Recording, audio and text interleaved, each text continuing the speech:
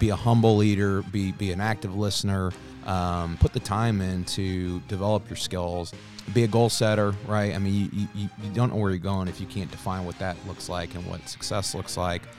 That was Darren Pringer, and this is Guild Stories.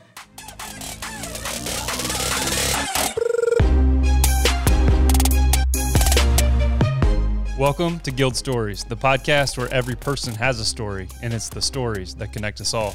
I am Justin Rickliffs, founder and CEO of Guild Content. We are so grateful you're here. This podcast is a place where we will explore the stories of hustlers, dreamers, and doers who are going for it by pursuing meaningful work and living life with purpose. Welcome to Guild Stories. Welcome back to Guild Stories. Joined today by Darren Pringer, COO, Chief Operating Officer of Echo Select. Lots of awesome and fun stories to tell here with Darren. But I guess I'd start this way. Darren was a friend first, and then a boss for a period of time, and leader for me. And now still a friend, but also a partner and client. We're helping him do some work as he tells his story at Echo. And not just his, but the story of Echo Select, which is a fascinating one. So, Darren, welcome to the show, my friend. Justin, thanks for having me, brother. It's good to be here. Love your digs down here. I love the town of Liberty, so I'm excited to be back in my old stomping grounds. I was gonna say you've probably spent a few nights or mornings or days around the Square of Liberty. I'm probably too familiar with the square, but not. Yeah, I would spent 4 years here as a graduate of William Jewell, so. Yeah, it's a familiar stomping grounds. Glad to be back. Yeah, man, it's good to have you. You've got some sweet new digs as well down in North Kansas City, so we'll talk all about that. Before we get to your today kind of reality, give folks a little bit of context of who you are, what you're up to, family, where you grew up. I mean, just would love to wind us back and tell us the Darren Pringer story. Okay, well, it's not overly exciting, but I'm happy to give you definitely the rundown of my story a little bit, but. So as you mentioned, I'm the COO at Echo Select. We're an IT consulting company. We're headquartered in North Kansas City, as you mentioned earlier. We've been in business since 1995. Definitely a homegrown Kansas City organization. We have offices in Washington, D.C. and St. Louis, Missouri as well. I've been with the company for, I'm going on my 16th year now. So it's, it is crazy.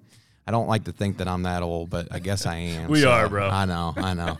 But so that's a little bit about the professional career. And just quickly on Echo, we are a family-owned business. My mother, Jeanette, founded the organization in 1995. She's still our CEO, and obviously the founder of the company has been a role model for me, someone that definitely has really kind of molded me into the things that I've been able to do with my life, and especially as what I've accomplished as a family man. So with that, I'm married to my wife Shannon. We've been married to be 13 years in September. Awesome. Been together for about 15. So that's crazy to think about too.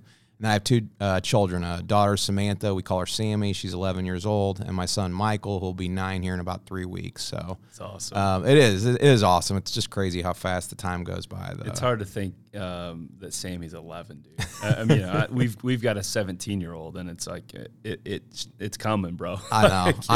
It's too fast. Here. It is. And you lose track of it as you're just going through the life of parenting, right, with school and activities and all that stuff. And the next thing you know, you turn around, and now, we just had a father-daughter dance this last weekend, and it was obviously tamed down because of COVID and everything. And I'm just like, oh my gosh, I only got like 3 more of these before she goes to high school, and I'm just like, that's not cool. So, but you just gotta, you gotta appreciate it while it's here. So that's right. Yeah, and then I've been a Kansas City resident my whole life. Actually went to school here at William Jewell in Liberty. Really never left the Northland. So Northland, went to St. Pius X for high school. You and I got to know each other when we were kids. We were playing baseball in the Northland. Yep. So I've been a Kansas City guy my whole life. Love the Chiefs, love the Royals.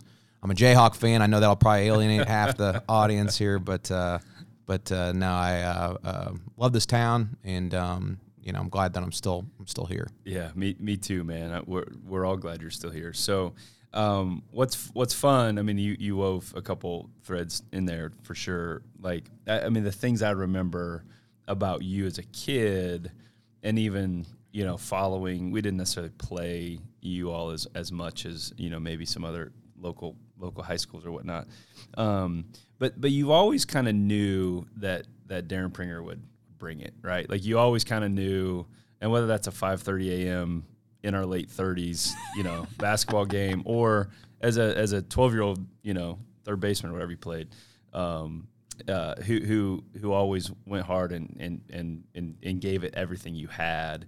Of course, there's some like natural gifting in that, but like I think even as it relates to Jeanette and your father Kevin, like some of that was also probably a product of the way your family approached you as a kid. I mean, I don't know. Help us understand, like, where did some of those, as I know you, some of that focus, drive, ambition, energy, you know, kind of get harnessed. Like, I'll tell you who you don't want guarding you at 5:30 a.m. It's Darren Pringer. It's like, come on, man. Like, we got here to jack around and jack up bad shots and like try to make pretty passes. Get a and sweat. You're picking my pocket, bro. Like, what's up?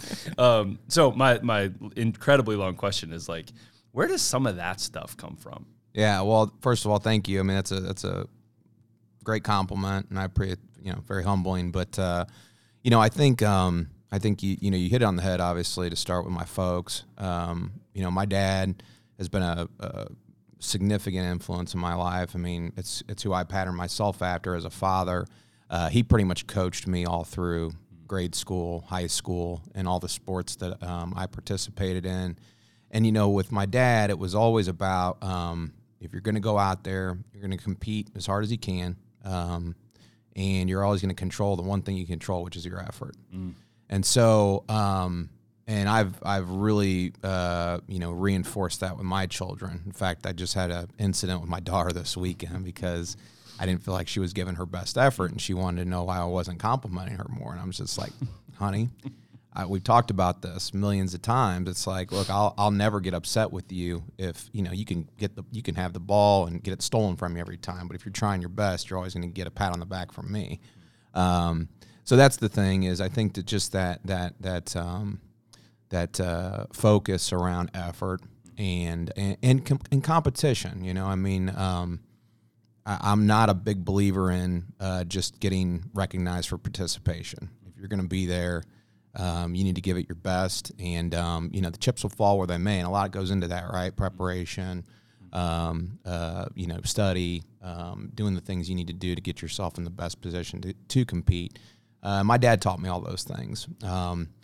But on the other side of that, when it comes to doing the best you can and then hopefully getting the best outcomes you can, that really came from my mom, you know, and you know my mom well, Justin, and you know, she's a goal setter, and she's a goal Crusher. a goal attainer, right? And so and I think, you know, when you bring those two things together, when you talk about competing, you talk about effort, and then you talk about setting goals, things that you want to accomplish, outcomes that you want to produce, you know, that's what my parents taught me. And you know, I've been fortunate that I've had a lot of opportunities in my life to put myself in position to, whether it was in sports or in academics, and you know, now professionally, to use those things and hopefully, you know, do the best I can to produce those outcomes. I love it, man. It's for me, feels simple-minded when I'm coaching our kids or having similar experiences as you had with your daughter.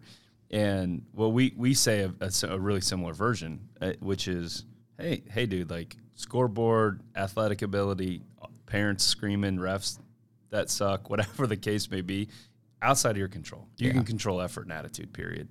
And the way you just unpacked that beautifully is Kevin instilled effort and Jeanette instilled attitude.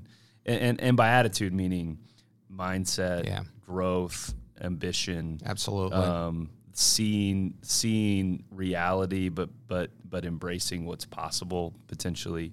And that's seems super true with the ways that I know them as well and know you. And it is. It's like, hey, you don't get a participation. I mean, you might in these days, but like showing up is fine, I guess. But yeah, I mean, you got to do that, but that's only like at the most half the equation, right? There's a lot more to it. I mean, that's the thing too, and I think this applies to everything in life, is you want to have a sense of purpose. And so showing up is really not purposeful, right? What's purposeful is what did I come here to do?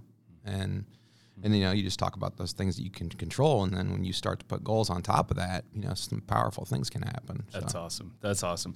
What was it like? And we're going to get to like what Echo Select is today, which is beautiful. But when Jeanette, 1995, I think you said, okay, and we've had Jeanette on this podcast. For those that don't know, should go back and listen to it, because her starting story is a wonderful story of like, you think of like gender equality and diversity inclusion stuff that's happening in today's environment, like Jeanette Hernandez starting an IT company at leaving TWA in 1995. Like, It's like, holy smokes. It's a wonderful story. But like you were a high school kid then. Yeah, I was a freshman in high school when the company started. What was it like as you had a founding, mother who was starting a company is freaking hard. Yeah. What was that like for? Thank you. I feel so validated. What was it like for you and your brother as you guys like watched kind of firsthand mom in that scenario launch something and go for it? What was that like? Well, it was awesome. I mean, it was, but I will say that I have a lot more appreciation for it now, looking back on it and thinking through the experiences and you got to remember too, I was a cocky teenager at that point in my life, and the only thing that was important was what was going on with Darren. So I will fully admit that my perspective probably is a little bit just not as comprehensive as it should be. But that's awesome. But I will say that this just kind of speaks to my mother's business acumen.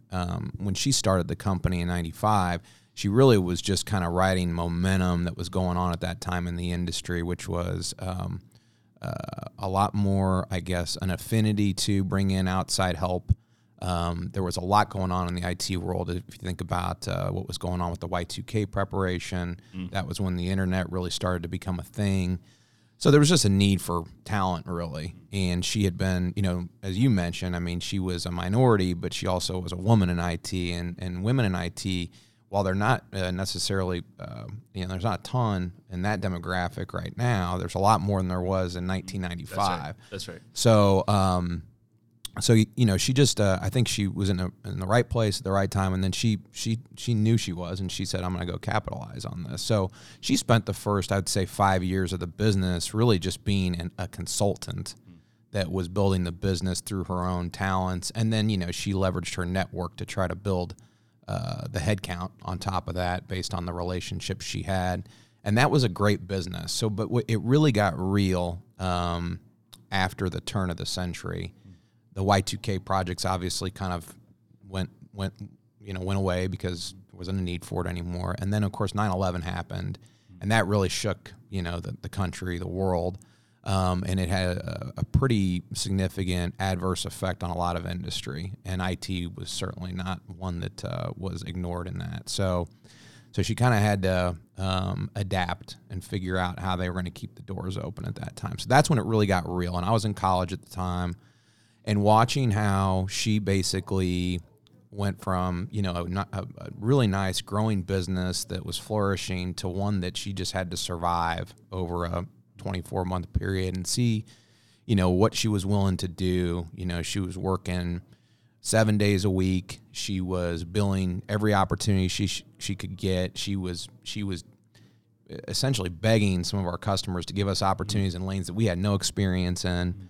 And within a couple of years, she had got it back to at least the point where, it was heading to prior to all that. And that's when I really gained an appreciation from my mother's, not just ability, but just the resilience, almost like the resilience and the ingenuity to just overcome. I mean, and she.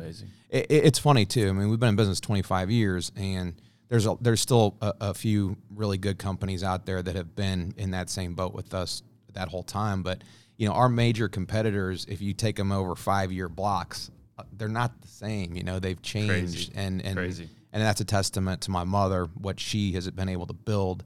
And again, I think you hit on the head, the resilience that she has instilled in what she's built, because now it's part of our culture. And that's been an incredible thing to experience. That's wild, man. Yeah, I hadn't heard that perspective, especially from you. To see it had to have just solidified so much. I don't know, respect, honor, like inspiration. I mean, just this like honor is a really good word. I think I would. I mean, look, you love your parents, right? Regardless, but pride. I mean, you think about, and obviously the older I get, the more I appreciate it, because I know how tough this business is. I know how tough it is to compete in the marketplace. And I see, now that I've been with the company 16 years, I see all the ebbs and flows that the business goes through. And she had a lifetime's worth in the first 6 years of the business, right? That's not to mention, some partnerships that went awry, and so she's seen it all, and it's pretty incredible what she's accomplished. Yeah, absolutely. Yeah, I've got in my mind, there's this saying of like a couple who's been married 50 years, and they're like, yeah, well, 42 of them were great. And like 25 years of running Echo Select, like I'm not putting words in her mouth. 16 of them were amazing. Yeah. But like there are some freaking dogfight years that you just Absolutely. hunker down and get through, and it's cool to see how the resilient story has unfolded. So 16 years ago, let's go this way. So you played football at Jewel. Yep. What lessons, or how did that season of life kind of shape some of who you are as a 40-year-old guy now? Well, not to give your age away, but yeah, thanks, appreciate that. Sorry, we're in the boat together. I hear you. So I will say that you asked about just the football experience. As a 40-year-old, my body is not thanking me right now for. I'm waiting until we can go back and play some basketball, but I just don't know if my body's up to it anymore. I mean, a year off is kind of like I'm the same way. It's like you quit, and now you're like, oh, crap. Probably what am I going to do? Probably just going to walk. No. So football, in my mind, is that. I mean, I don't want to. I'm probably using a bad analogy here, but you think about the military. And the camaraderie and the sense of brotherhood that you get. And you see this, and I've got military friends, and they attest to it. And I'm not trying to compare those experiences. They're not even close. But in my mind, football's got to be the closest to that you do at a recreational level. Because, you got strength in numbers, right? It's a big team. But there is just an innate sense of sacrifice that you have to have as a football player, because you got one football and you got 22 people on the field at the same time all game long. So the spotlight's, for the most part, is always going to be on like 1 or 5% of the field. And so everybody else has a job to do, though. And when you think about how that has to be synchronized and coordinated to be successful as a team, it's pretty, it's very complex.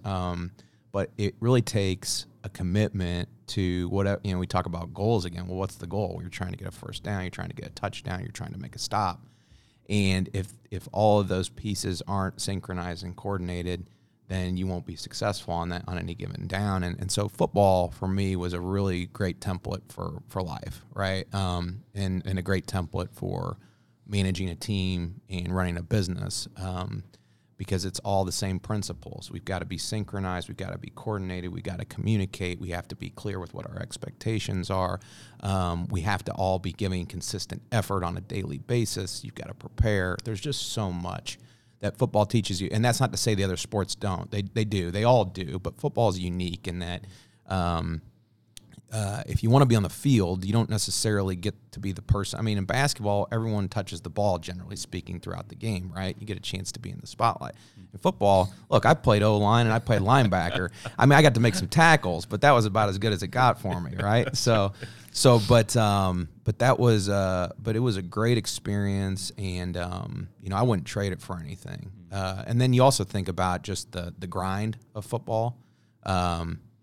This goes back to my grade school days, but you think about the practices in the summer when you're getting ready for the season, the two-a-days, all that stuff. I mean, that's hell. Oh, yes. But you think about the just the kind of the mental toughness that you get from going through that, sticking through it, and then you do it with brothers, right? You do it with people that have went through it with you, and that camaraderie. I mean, you remember from when you played, and I just don't think that you can simulate that in any other experience. Yeah, no, it's well articulated, man, and I think you're right on the money. That being said, let me just say this too: it's not a kind sport, and I'm happy to see that there's been a lot more attention around just the physical toll it takes, particularly with the head trauma and the things that happen, and you've got advances in technology from an equipment perspective now, and really I think more of an emphasis on teaching how to play the right way, and better awareness around concussion, all that stuff is mid to late 90s. Positive. That wasn't the deal. No, and so knock on wood that we're going to be just fine with all that, but it's a tough sport, but there's so many advantages to it as well. Totally. So after Jewel, what did your entrance into the professional landscape look like? So I worked. I did an internship at Sprint when I was still at college. It's funny, my whole family has done a stint at Sprint. I was going to say that. Yeah, there's been if you worked in IT in Kansas City, you probably worked at Sprint at some point. And now Cerner's becoming the next one. Yeah. So I did that, and then right about 4 months before I graduated, I got a job at H&R Block, and I started working on the weekends there full time in their data center, and that was basically my first job out of college. It was a tough job. I was working basically alone in the data center as a technician. I was working weekends, I was working nights, and as a 22-year-old single guy, that wasn't very fun. But, and again, this goes back to just the example that my parents set for me. I was complaining about it nonstop, and they kept on me about sticking with it, because until, I could find something that was going to be, a progression from a career perspective. But, being able to put that on my resume, for a year out of school was important. And again, it did. I think there's something to be said about paying dues also. Totally. So that was a dues paying job. And Block's a great company; they're a great customer. But that was a job that at that point in my life I struggled with, but stuck it out. You're earning some stripes. Exactly. Yeah. And so I was fortunate to then move on and go to the Cerner Corporation, which is a great company. It's a great Kansas City institution. And I learned a ton there, and I really enjoyed my time at Cerner. It's a great. I mean, this was 17 years ago now, but I mean, it's a great company to go to, particularly when you're coming out of school. There's so many young people. You build a lot of relationships, but the most important thing is, and this was when Neil and Cliff were still running the company, the culture there is just, it's so contagious. Yeah, it's contagious, but it's all of those things that we talked about earlier. They really emphasize competition and work ethic and ambition and drive, and if that's part of who you are, I mean, there's not a better place in the city to work. And so I loved working there. And if my path was different and I didn't have a mother who had done what she had done, I could see myself still being there today. So, and they've become a great customer as well. So then in about the end of 2005, so this was about the time that my mother had started to kind of build the company back up, and she was kind of hitting another, let's just call it a stalling point, where she had built the company, and now we're kind of plateauing a little bit, figuring out how to get to the next level. And she figured that one of the things that she was missing was more depth on her recruitment team. And recruiters in our business are really more like inside salespeople, as you remember. What their job is to go identify talent that we can go place at our customer bases. So it's a grind. I mean, you're basically measured by how many times how many people you can contact in a given day, and you're just trying to sell them on jobs you have available. So it's definitely a smile and dial type deal. Yeah. What made me interested in it, and then where my skill set transferred well, was that, I already had a technology background. I worked in IT for almost 3 years. I had my undergraduate degree in computer information systems, so I already knew IT.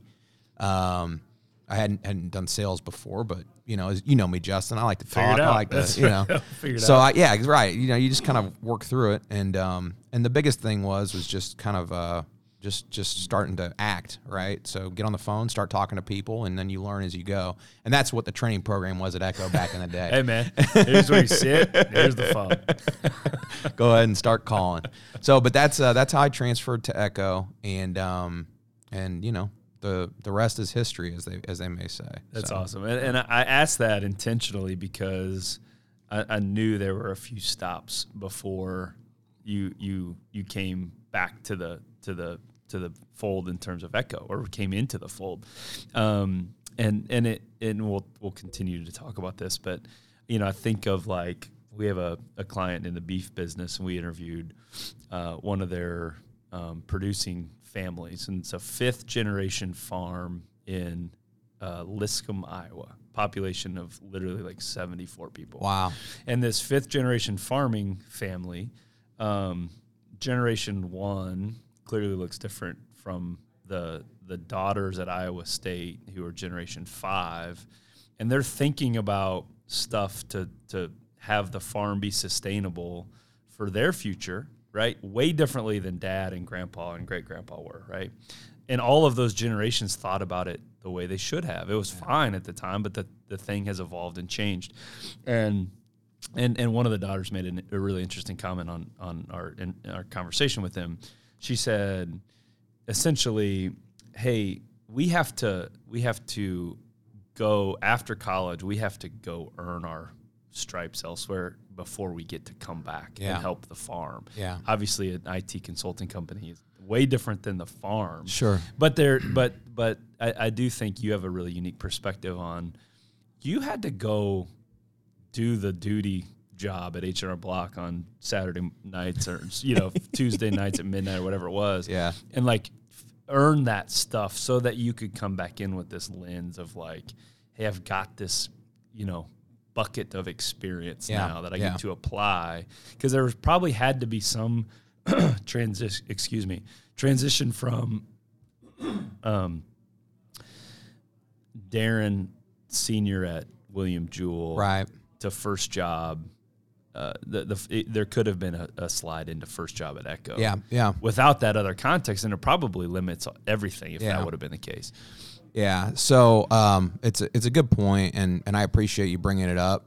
It's been so long ago that I kind of forget that was kind of part of the progression. The other thing that I think made it especially challenging, and you remember because we're the same age, the job market wasn't great when we got out of college in 2003. We were still kind of rebounding from the 9/11 events, and the economy was not in great shape. And so particularly for, college grads, there just wasn't, there was a lot of competition for the jobs that were available, which is one of the reasons why it took me, almost a year to get on at Cerner. That Cerner is a big recruitment bet for William Jewell, or vice versa. William Jewell's a big recruitment bet for Cerner, and I was hoping to get on there, and there was so much competition that I couldn't get on right away, and so that made it even more tempting to want to maybe just hit the easy button, right? And again, I give my parents credit because they were like, no, you need to go and work in corporate America, even if it means you got to get up at 5 a.m. on a Saturday and go sit by yourself in the data center. That sounds, I can't think of anything much worse than that. Oh, gosh. Well, at 22 years old, and, you want to party on Friday and Saturday nights. So that was awesome. But No, and it, obviously in retrospect, it makes a lot of sense. I'm glad it worked the way it did. But yeah, that was part of the deal. Is you got to go work in corporate America, and I'll say this: it definitely instilled the discipline around just you show up on time, you don't leave until the job's done for the day. You get some of that, just that professionalism gets instilled into you, and not that obviously my mother's a professional, Echo is a professional company, but to get that conditioning in an established corporation like H&R Block or Cerner, it definitely was a great experience for me. That's awesome. So you start as a recruiter at Echo. I know there's been lots of twists and turns, but what has generally been your path? You didn't get hired as the COO in 2006 or whatever it was, but what's been that journey, and how have you, again, kind of continued to anchor around the things that are important from a career and a personal standpoint? Like, what's the 16-year journey been like, man? Yeah.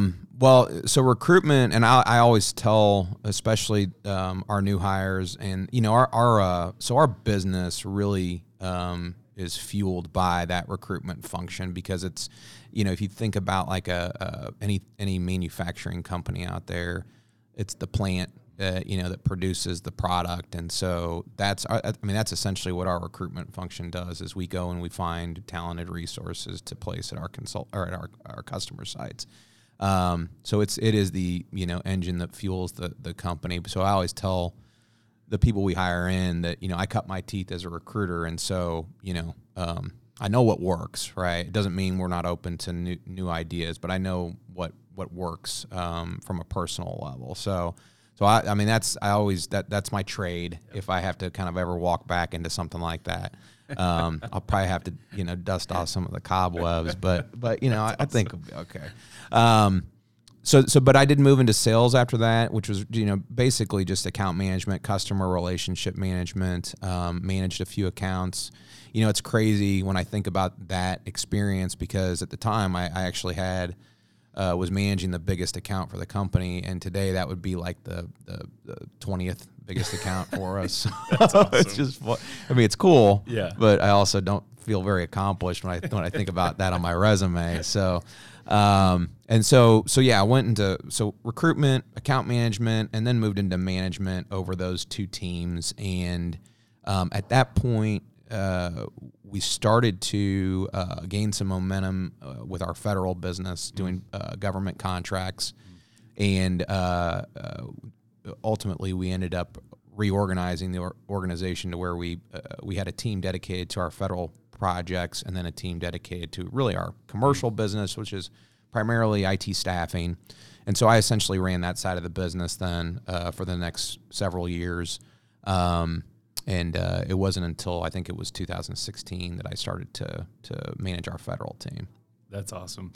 I know you've done lots of obviously the staffing business and the solutions business has changed drastically, but even in the ways that I've known your company professionally, back in my Chiefs days, like Echo was a client of the Chiefs in certain ways, and then I obviously had the pleasure and the chance to work together as an employee at Echo.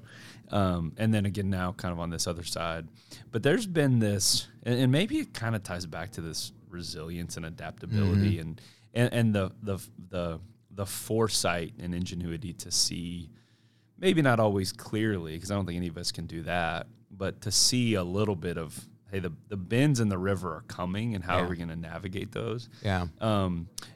It's been really fun for me as your friend first to watch like and I say this cautiously because I don't want the word to be misinterpreted, but to see your power and your wisdom and your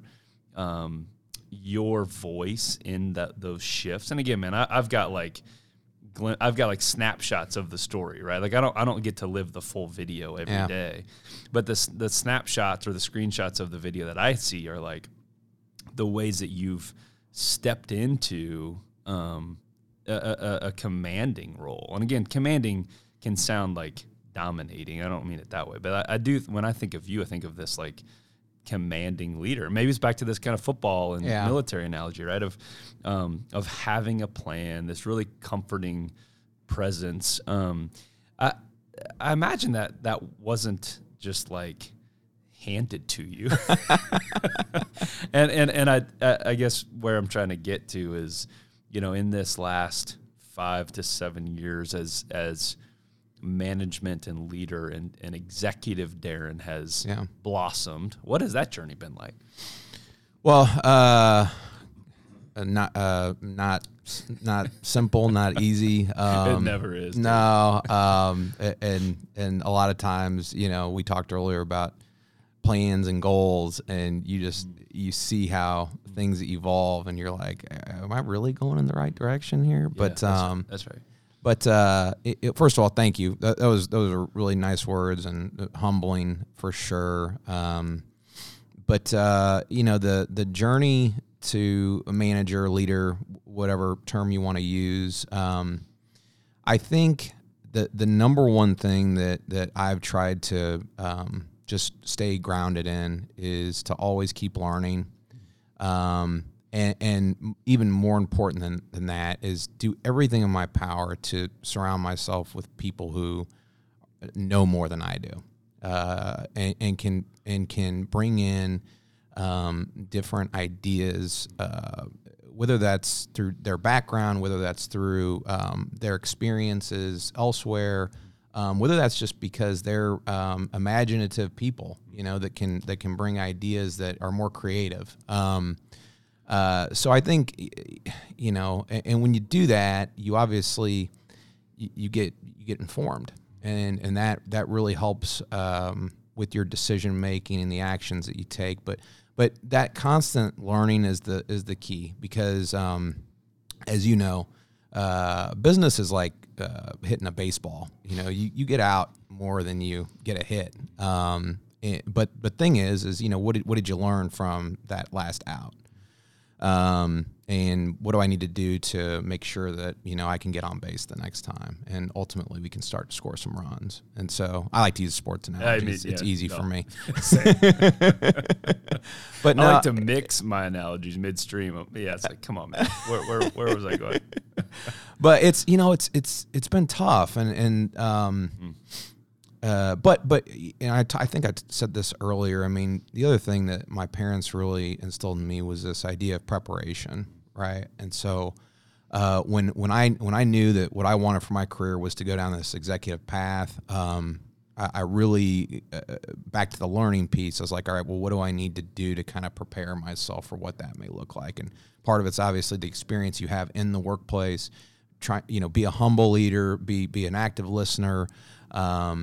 Be a goal setter, right? I mean, you don't know where you're going if you can't define what that looks like and what success looks like. But also, put the time in to develop your skills. And so, I went back to school. I got my MBA at Rockhurst, great Kansas City institution. I went through the Centurions leadership program where I made some great friends, developed some great relationships. You and I kind of reignited our relationship during that program. I failed out of that class, but yeah, I was more a bad Centurion. Yeah, right. He just decided he was going to go live in Florida instead. Yeah, we moved. But you're right. It's an amazing program it's like this, this fertile soil, or this, kind of incubating period of emerging leaders that those relationships pay off in decades, not months. Right. And that's what's, unique about this city that we choose to live in is those types of decisions. And I feel like the old guy on our team all the time, but I talk to Parker on our team who's in his young 20s. Yeah. And I'm like, hey man, the stuff you're doing today will pay off in 20 years, not 2. Yeah, and that's really hard for people to grasp, especially so hard. Even our generation. We started at that cusp of the instant gratification generation. Totally. So for us to even imagine, I got to wait 20 years for this to benefit me, but it's true. It 100% is, and it's not always 20 years. It could benefit you in a year, but remember that you're kind of planting seeds. So that all of that.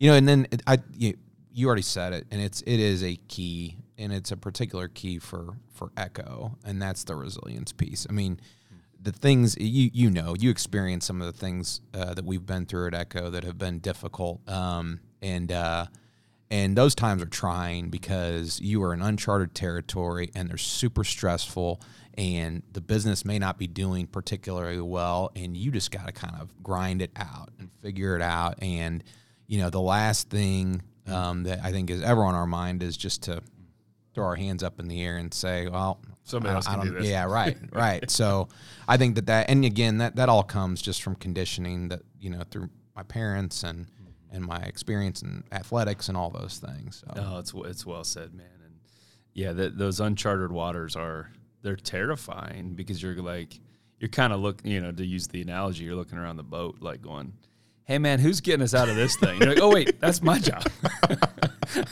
Got it. All right, guys. Here's what needs to happen, right? And lots of that is again based on what you said earlier, but having the team around you to help you see and to help you guide those waters is critical. I'm shifting gears a little bit to your executive mindset comment. You would never run out of emails to answer to, meetings to take, boards to chair. I'm saying you specifically, but also you metaphorically. Yeah, sure. In the sense of you've never been more pulled at, I would imagine. Yeah. And what set of values or what set of priorities govern the way I've been on this kick a lot the last year or so about awareness and mindfulness and just presence and like where you are physically and mentally. Yeah. For me, at least mentally is the challenge more times than not. But with everybody kind of needing some Darren time, right? And I mean that in a genuine way, not like an ego building way. Yeah. Thank you. That. But with people pulling at you, how do you start to frame up the? Maybe I'm asking you. No, you're asking me a great question because I already kind of think I got a good answer for it. All right, let's go. We'll see. Let's hear it. Well, so I've been very complimentary of my parents, well deserving, by the way. But this is one of the areas that through my own experiences, I'm like the polar opposite of my mother. So when you ask, how do you kind of prioritize these things? And I think what you're asking is how do you, say yes to some things and no to others? And, if you do it the Jeanette Pringer way, you just say yes to everything. And you're at 5 events in 1 week. Yeah. So part of that is she has the energy to do that. Yeah. And I got a lot of great genetics from my mother. That wasn't necessarily one of them. So, so how do you balance it all? Well, I do think it a lot of it's predicated on where you're at in your life, right? So when I first started getting into this, I'll call it just an executive path.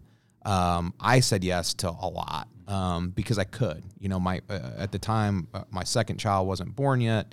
My daughter was still in her infancy stage, and my wife was staying at home. So we kind of had a good balance of who was taking care of the house, and I was building my career, right? And so I wanted to get involved as much as I could. I pretty much, whatever I was asked to do, I went and did it. And I was trying to build my resume. Totally. I mean, there was definitely some just, I guess, some self-serving pieces there, right? So, but that was great experience because I got to see a lot of, when you're putting yourself out there in the community, you get to use your skills in different ways, but you also get to see some of the, the politics that are out there. And so what's really helped me balance all of that as I've gotten older, as my kids have gotten older, obviously I can't say yes to everything now because my kids have their own things. I want to be involved as a father. I can't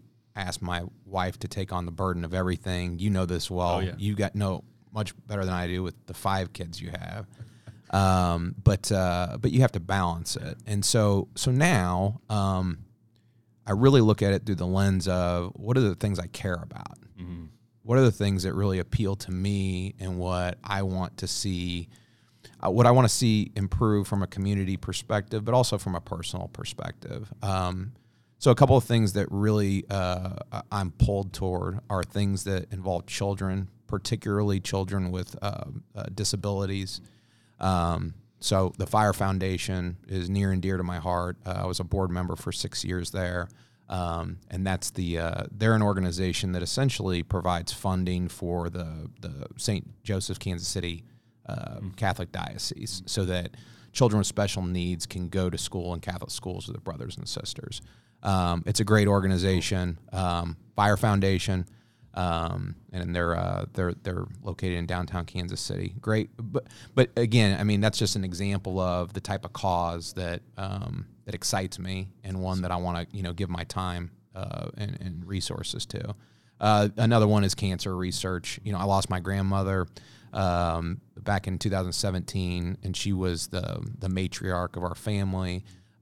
Especially influential with my mother. Her and I had a very special relationship. So the LLS KC organization is one that I'm very involved with. And look, there's hundreds of organizations in town that are fantastic, and I like to support as many as I can. But your question was, how do you kind of prioritize? And I think for me, it's more about what do I see as a personal mission, and then of course there's things that you do to help your livelihood, right? Yeah. And so you definitely have to prioritize those as well. So we're involved with the KC Tech Council. Cool. And I give a lot of time to that. And so, those are a few different examples, but I thought the most important takeaway is I don't do it the way my mother does it because I'm just not capable of it. I don't know anyone that could be. How could you be? It's like, pre-COVID times, of course, and now we're starting to see some of these come back and emerge a little bit differently. But it's like, Jeanette's going to be there. Oh, yeah. No matter which one you go to, it's like she's going to be there. Yeah. Sometimes she doesn't even get invited. She just shows up. Energy is absolutely the right description for her. But I love what you said. There's one piece in particular that jumped to me of you got to prioritize what you care about. Yeah. And if you care about, and I'm connecting a comment you made earlier as well. The 14 or 15-year-old freshman in high school, Darren Pringer, as mom starting the company, cared a lot about Darren. Yeah. The 40-year-old executive version of yourself, and an executive is so much more well-rounded and holistic than a job. Yeah. It's a lifestyle. It's a mindset. The ways that you care for your family, the ways that you care for your team, the ways that you care for the betterment of our community is broader than caring about Darren. Of course, Darren matters and Darren's important and all of those things, but there's been this cool, I think, at least from where I sit and see, evolution of your care. And that's, I think, what's the most ironic, or I don't know if ironic is the right word, what's the most harmonious and beautiful part of that is that actually does benefit you too.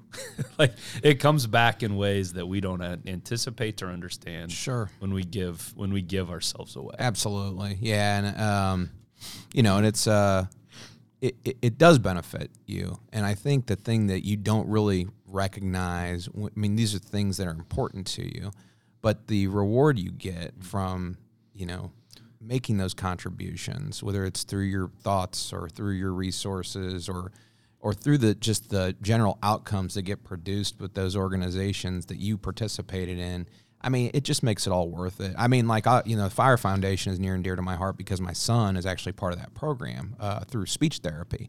And to see the development that's taken place with him since he started school, we're 4 years in now with him, or 3 years in, and we just had one of his reviews about a month ago, and he's just a different kid. And part of that's obviously he's grown up, but he wouldn't be where he is without it. And so, that appeals to you. And if nothing else, that just makes it worth it. Right. Yeah. So, and to know that I'm just a fraction of what that organization does for the community and the stakeholders they serve.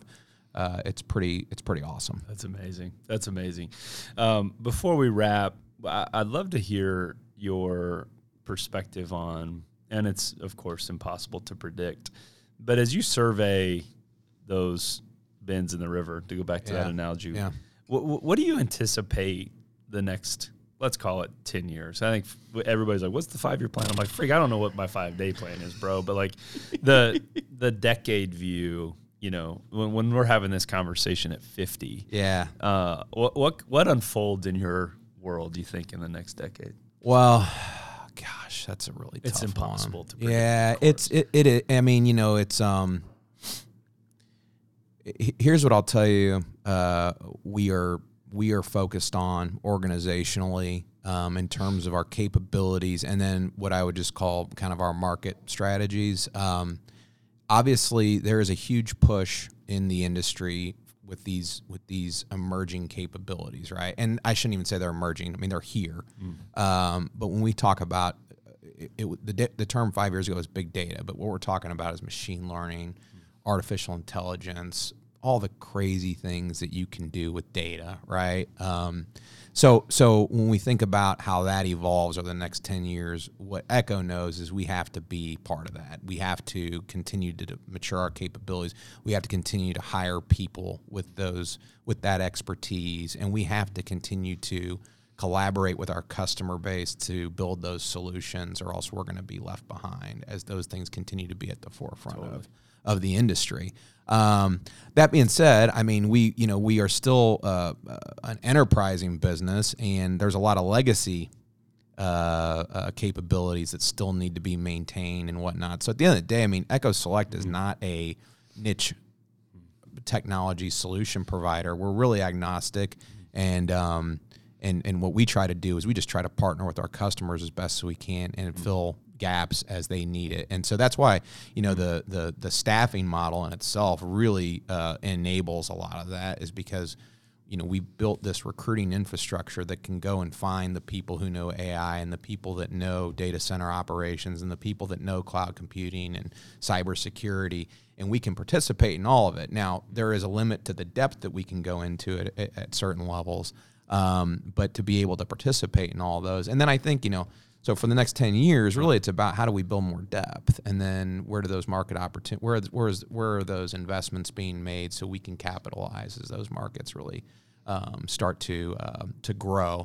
And then, you know that we've made a concerted effort to become more involved as a federal government partner, and really that's just more of a I would just call it a foundational business principle. Because the nature of government contracting are long-term contracts. And so we want to participate as much as possible in those, because it gives us the flexibility to predict what our growth capabilities are going to be over multiple years and not over multiple months, which is fine. You got to have that too. Yeah. But it's more difficult when you're you're overturning, or I should say overhauling your revenue every 6 months. Totally. Yeah. No, that's awesome, man. I appreciate your perspective on it. Okay, man, we got to wrap. I could chat with you all day. I literally could. I'm just like, gosh dang it, I'm just scratching the surface here. But we end every show the same way. Okay. So pop quiz, hot shot. So great. So we ask the same. I ask the same 5 questions. So just first thing that comes to your mind, no right or wrong answer. Number 1, what is the last book that you read or listened to? I actually just finished a book yesterday. It is, I can't remember. It's the autobiography of Lee Iacocca. And the title escapes me, but it basically goes through his journey as the Ford executive, gets fired by Henry Ford, and then becomes the CEO and chairman of Chrysler, and basically takes them from the brink of bankruptcy to becoming the second largest automaker in the world. That's awesome. Yeah. Awesome. It was awesome. It was and you know what's really interesting about that book is it was written in 1982. Okay. And the principles that he's talking about in terms of America at the end of the book are all things that still hold true today in terms of where our big holes are, in terms of the weaknesses we have at an international level. It's really, really interesting. So for anyone that is listening to this, and that's a good book to check out. Okay. Yeah, no, I love it. I'll have to check it out too. If you weren't afraid, what is one thing you would do? I love the way you phrase that question because I'm terrified of Me it. too. No, me too. Skydiving. Yeah. Yeah. I hate heights. Oh my gosh! And it's like one of those things, like you're told you need to overcome your fears, right? And that's when it's like, well, I don't really want to risk dying. I'm good. So yeah, if I wasn't afraid, I think that'd be a killer rush. But I am petrified of it, and I don't think it's worth the risk. So That's awesome. On a sleepy Saturday or a slow Sunday morning, when you're not the most dapperly dressed, I don't know if dapperly is the word, but you always bring it on Thanks, brother. On the style game, including today. What's your favorite T-shirt? Oh, I have a Charlie Hustle Boulevard Tank 7 shirt that is go-to, and it's super comfortable, and it just, Love it. My favorite beer. It's it's like everyone's favorite beer in Kansas City. Yep. So yeah. That's awesome. Well said. Well said. What do we do before those soft T-shirts, man? You know what? And I when know we were kids, we had those. you know stiff-ass- Chase. You know Oh, yeah. Chase. Oh, yeah. So I was at a graduation party last summer with Chase, and I just said, and I mean, I was like really just buttering him up, and I'm like, dude, your shirts are the best. Like, and it doesn't even matter that they're. I mean, they're kind of. I mean, they're not expensive, but you pay more for one of his shirts than you pay at Target, right? Yep. So, but it's worth it because they're so comfortable. Totally. Amen. And in the COVID era, when you can kind of get out of bed and go get on your Zoom calls, That's I right. mean, you can't do any better than that. Can't beat it. Yeah. Well said. Cool. Number 4. What's your favorite place on earth? Scottsdale, Arizona. I don't blame you, dude. It's Yeah, good we living down there. we went in on a house out there with another family 2 years ago, and my father-in-law lives in Mesa, so we had and it's just an easy place to get to from a travel perspective. The weather's awesome. There's so many great restaurants, and there's tons for the kids to do, and I love to play golf. So yeah, you do. So there's a lot of golf courses in Scottsdale. So yeah, That's good living, man. We went in December, and it's like, why are we going back to Casey? It's too cold, man. And Florida's great. It's just Arizona's so easy to get to, and with Florida, you always worried about like the hurricanes and stuff like that. Totally. And so, Totally. but and I love the beach, but Arizona's my favorite place. Yeah, no, that's great. Last one. When it's all said and done, what do you want to be remembered for? A little heavier one. Oh gosh, that is really heavy. You might have to drink a Tank 7 to get to your Yeah. I want to be remembered as someone who flourished as a husband, as a father, and as someone who was credible in the business and philanthropic community. Man, it's a good. Put that on the tombstone, brother. That's a good that's a good life. That's a good life. It's somewhat generic, but I'm a big goals guy, so I'm sure if I had a more prepared answer, I could give you something with a little bit more substance behind it. But at the end of the day, when I think about people who are credible, I think about people who are trustworthy, who do what they say they're going to do, and you can always fall back on that. And those are the things that my parents instilled in me, and so I think that's about as good as it gets. Amen, bro. Where can I've enjoyed this dialogue, and I know everyone else will too. Where can people follow along, either with you or the company's journey, or sure. How can people get in touch? Yeah, so for Echo, you can follow us on Facebook, Twitter. I think it's just at Echo Select for Twitter, and then it's just Echo Select on Facebook and LinkedIn. For me, I'm primarily on LinkedIn. I don't have social media accounts. That's a whole different conversation. Distraction. But, but LinkedIn, because of the professional and the business networking piece. We love to connect on there, and those are the places that I'm most present. So that's awesome, man. I'll close with this and just tell our worldwide audience here how you've been a voice and have been a presence in our story, in the Guild content story. And I think I've told you this privately, but here we are publicly saying the same thing, is, man, you were a part of the circle of growing voices, the symphony, so to speak, that was encouraging me to go and to take the swing and to see if the resilience muscles could fire within me. And I just want to say thanks, man. Like, thank you for the belief. Thanks for the encouragement. Thanks for the kick in the pants when I need it every once in a while. And thanks for, when we used to get to play basketball together, thanks for stealing every time I tried to dribble past you. But whatever, dude, you used to run me like a dog, man. But I'm grateful for the ways that I get to be, again, in snapshot view of your story, and I'm grateful for the ways that you've engaged ours and helped shape who we are today, man. So I want to say thanks for that. Well, when I talked earlier about surrounding yourself with good people, people smarter than you, people who that like-minded, and people who share your values.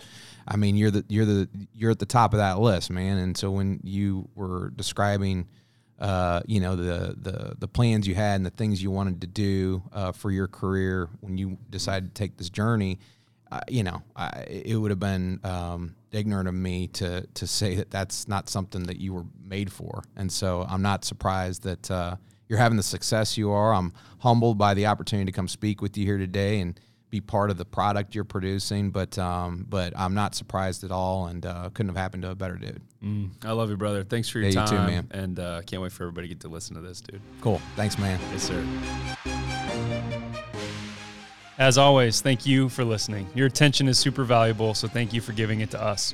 If you're a fan of the show, please go rate and review us wherever you're listening to this. I would really appreciate it.